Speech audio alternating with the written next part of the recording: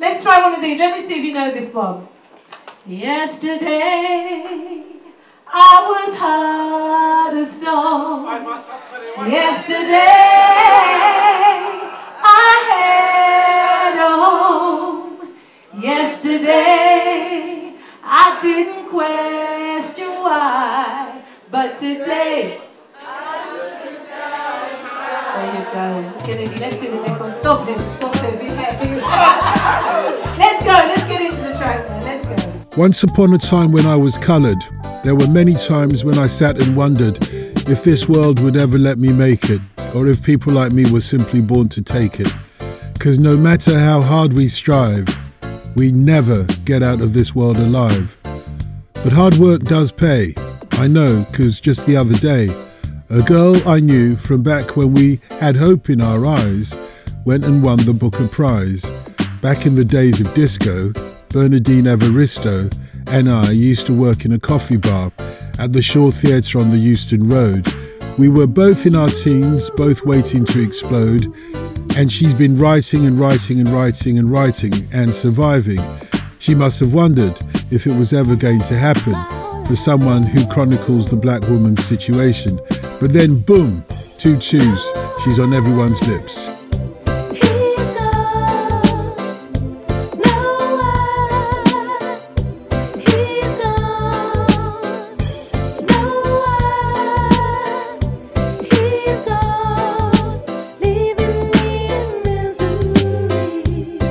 But then, boom, 2 chews, she's on everyone's lips. She's a winner, and the book's on everyone's reading list. It's a game changer for me, she said.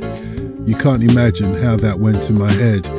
'Cause if my home girl can reach the mountaintop, then what about my dream? Am I ready or not? Once again, Black History Month 2019 belongs to the ladies, while the fellas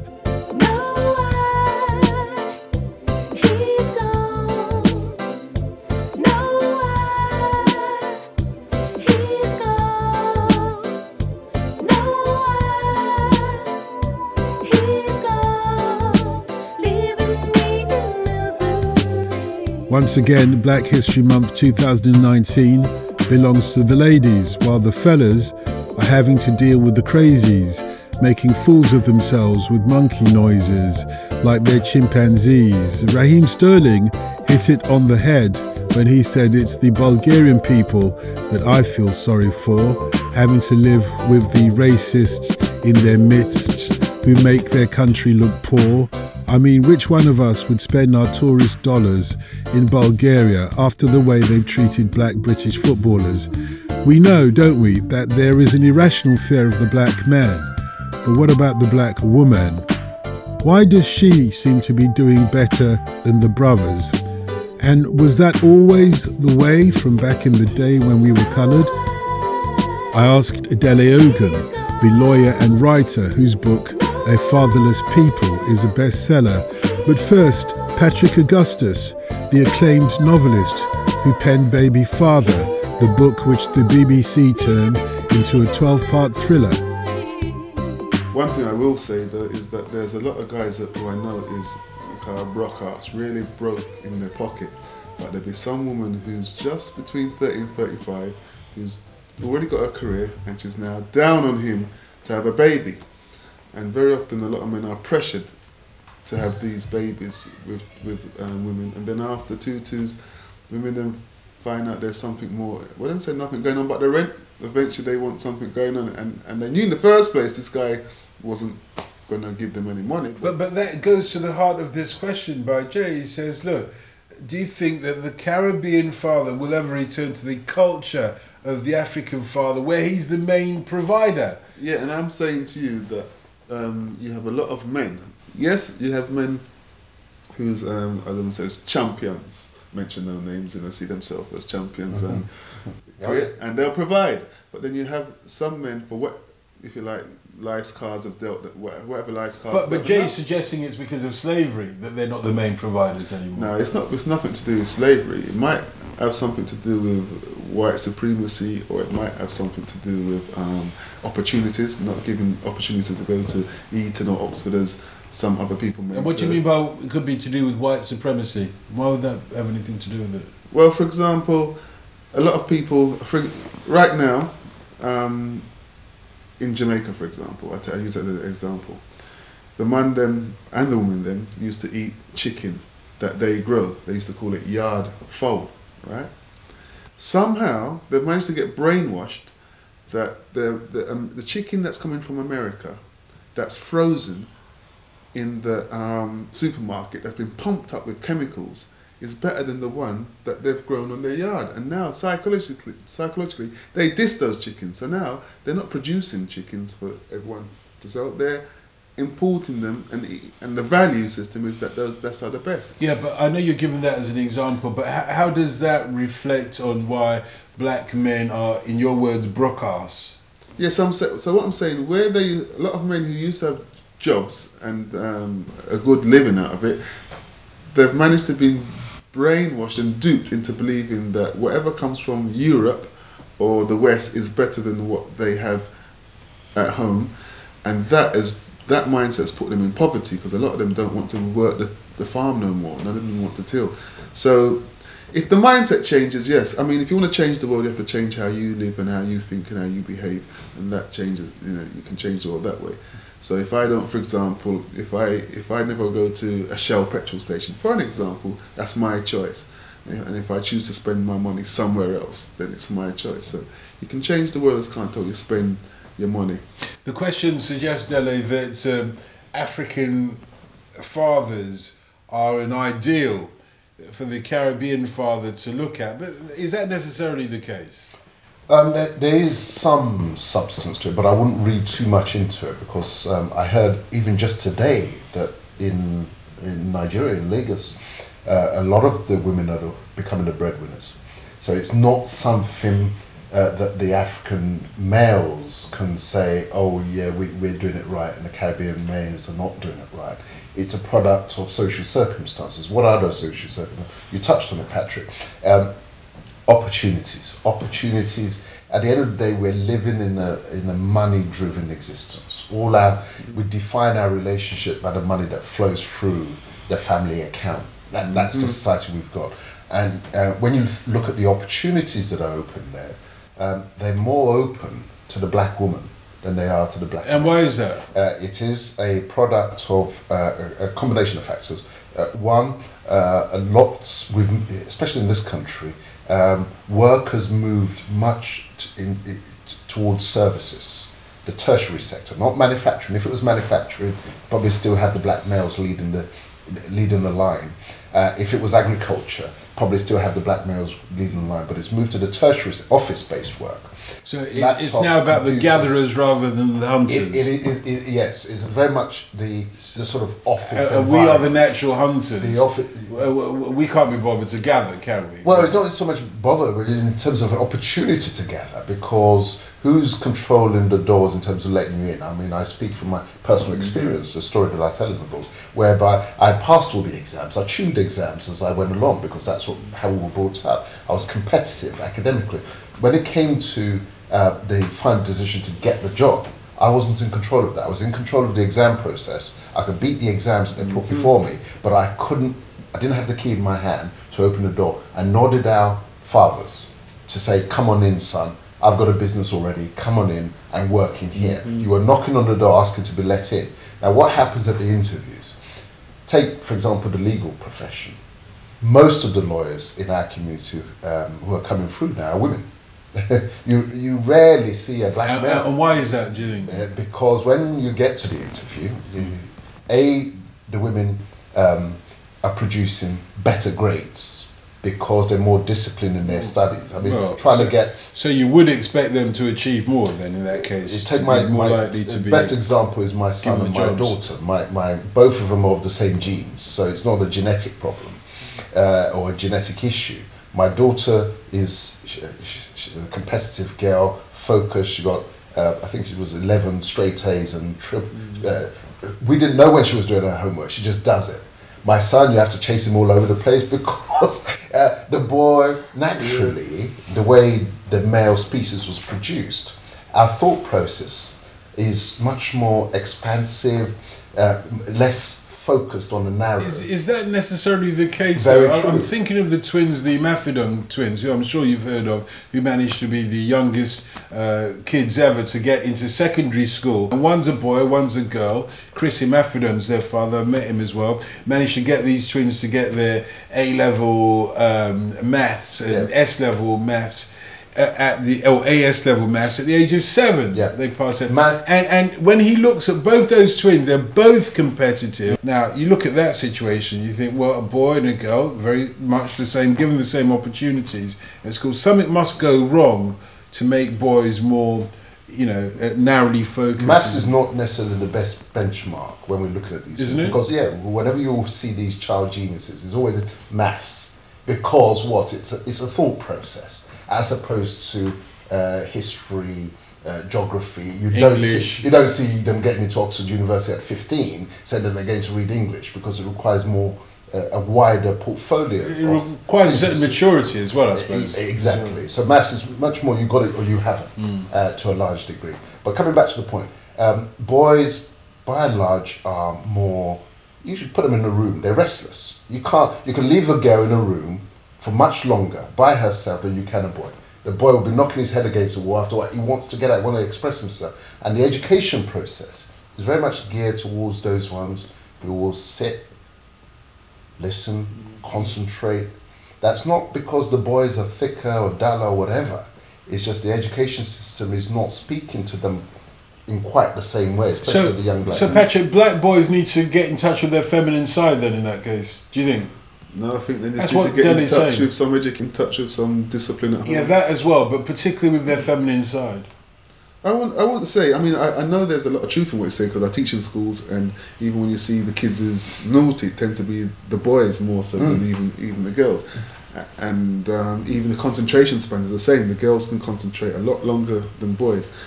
And if you give a girl maybe Barbie to play, she'll play that a lot longer than a guy play the Action Man.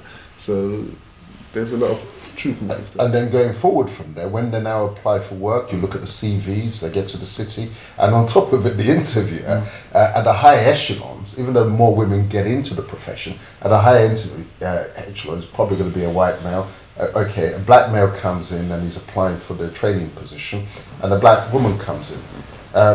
You can never completely ignore the sexual chemistry, the comfort level in the conversation between the prospective employer and the black man. And of course black men perhaps haven't done themselves many favours in the stereotype of being aggressive, because if you're an employer, stereotype, there might be a certain element of truth to it from a white perspective. You see, us black guys, we might talk louder, we might be more expressive, and that's interpreted as being aggressive in many ways. It's happened to me as well. I know that there was certainly one job at the BBC that had my name written all over it. And, when it came to the final board, I got through a few rounds. When it came to the final board, I was so excited, I was so excited. Now, what they wanted, it was a job as a Radio 1 producer. That was the kind of enthusiasm that they wanted, but coming from a black man and with dreadlocks as I was at the time, and these three white guys were looking at me being very enthusiastic. And when I didn't get the job, and literally had my name written all over it, if there had been anybody else who was more qualified in this country to get this job, I would have known about it in the very small industry in which I was in. And they wanted specifically a black or Asian person. There was nobody else.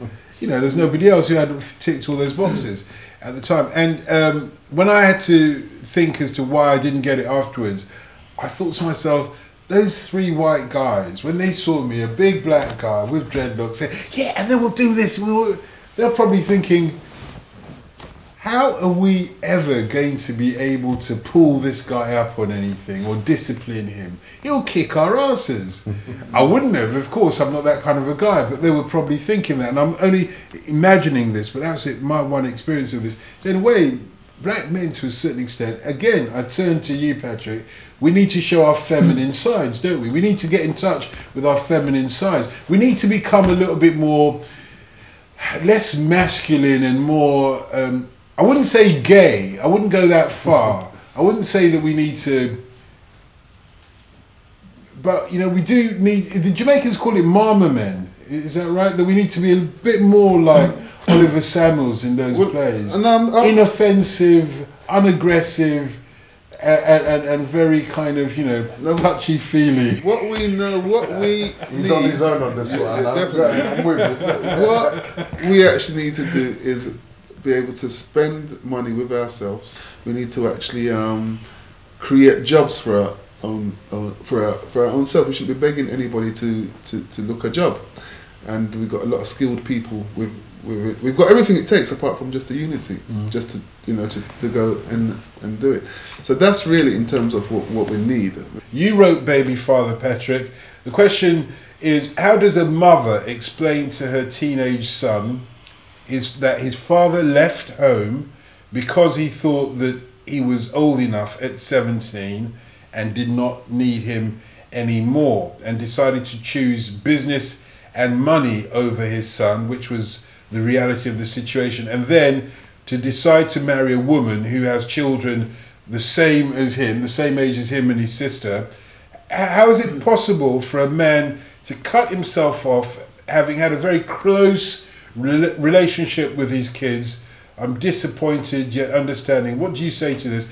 What do you say to a man like that? Close relationship with his son, 17-year-old son. He thinks son's old enough now, can take care of himself. I'm off, leaving my wife of many years, my partner of many years behind, going off with another woman. What do you say to a son about the behaviour of his father?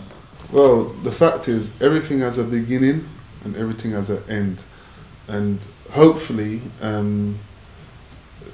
at some point, the lady involved would have known or seen some kind of trait about this man that he may just...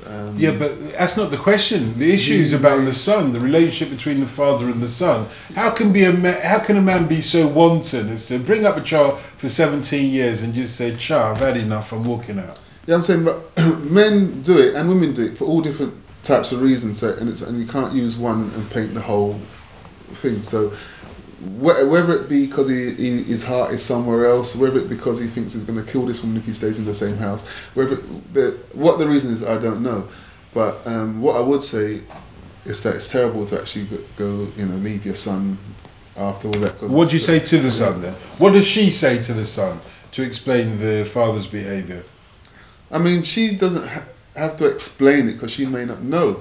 Unless the father's told him. But the son wants to understand what went wrong. Well, was it me? I can understand the son saying, did I do something? Why did my father leave me like this? So ain't the father the one to ask these questions? But the father might not be around or may not wish to answer those questions. But if the question's been demanded of the mother, and often this is the case that I find, that women are left with the children and they've got to do the explaining. Yes, I know, but I'm saying, if the man doesn't say why, whether it to be to the mother or to the son, why he's left, it's hard for her to explain that if she doesn't know. The only thing she can do is offer comfort, sympathy, or maybe other role models, other uncles who might ask him to get involved. But the guy's 17 now; it's a bit different from when you're. What would you advise? Well, I mean, at the age of 17. My daughter's 17 now, she'll be 18 this year. At the age of 17, the son ought to have formed a picture of the relationship between his parents, such that it's not everything that probably has to be explained to him. He'll probably have some understanding of what worked and what didn't. I've touched on this theme before, because that's how we grow up in the household. We're observing the chemistry between our parents, the communication between our parents, so it doesn't always have to be spelled out. Now, obviously, there's some aspects which that a child, however observant, cannot know. The real conversation, the real relationship. Because sometimes parents put on a show just to keep the facade for the children, and it may be that kind of situation where the child knows what went wrong.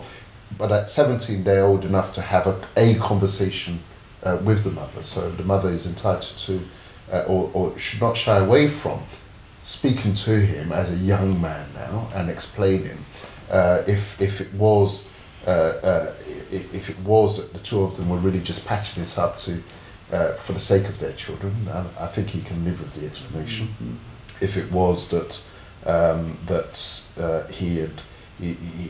the man has gone off and decided to find another woman for no fault of the mother's entitled to give him that explanation. I did the best that I could for you and your father, but these things happen amongst adults. And Ibayo basically has decided to build a very modern home, as you can see. I think it's quite an elegant home. It's done in the style of the German Bauhaus architectural movement from before the war, the 20s and 30s and stuff like that. Sleek lines, etc.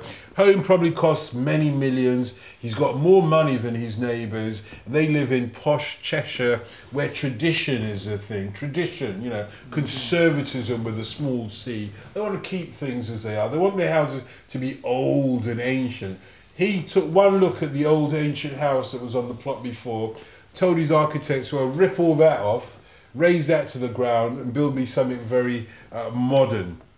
So, was he right to do that? Was he right? I mean, he's got all this money, but he brings his kind of like a modern taste into a tradition. You can't just go in and invade somebody else's territory and think that you can put up any old, as Prince Charles would say, carbuncle. But, you know, come on, this is rural England. This is his territory. He'll bite, and I ain't bite. You being an English boy should understand this. This is England's peaceful rural landscape being destroyed.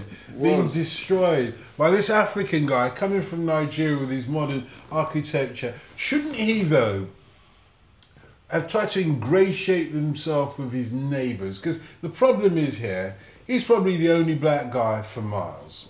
He's certainly the only black multimillionaire for miles, I would have thought. Most of us, many black Brits, decide to stay in the cities, partly because there are other black British people around, that we're not going to be the oddity, the odd one out. Shouldn't we, when we go to the foreign fields that is the rest of Britain, shouldn't we try and ingratiate ourselves to blend in, or should we try and stick out like a sore thumb and say, I'm African, I'm here to stay, whether you like it or not?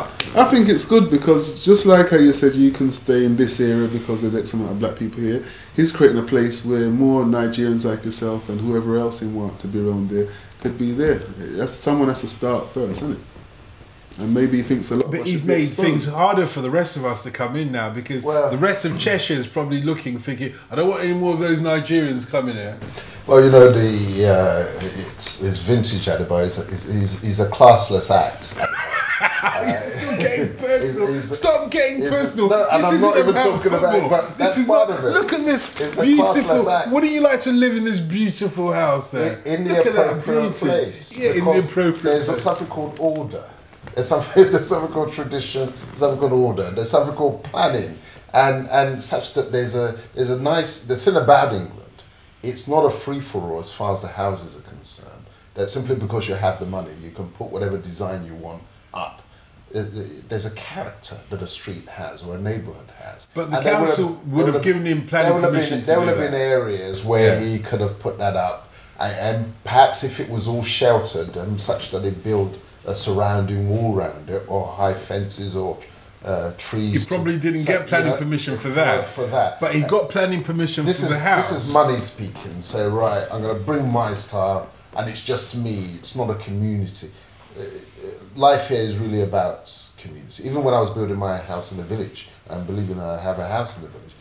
Although I was coming from here, I had to think about the village. I mean, obviously I couldn't produce the same mud structures as my grandfather, the adjoining houses, because the local architects had seemed somehow to have lost the art. I was looking for something that could replicate and use local materials, but I had to get an architect from Lagos to go and build it. But I still had to give some thought to how it would look in the context of the whole neighbourhood. Simply because you had more money than your neighbours doesn't mean you can put whatever structure that you like. And that's a classless fellow going there. So I've got this money. I love the design of this particular. I'm just going to build it. I think it's wonderful personally. I think it's absolutely great. When I was growing up, I never heard of any man can do that. Go to Cheshire and go Villa Post and put there for it. And I think it's time for change. It's nice to see a change that no, it go on. It's interesting that Dele echoes the culture of the traditional I'm a traditionalist. English. I know you echo the culture of the traditional upper classes here in Britain.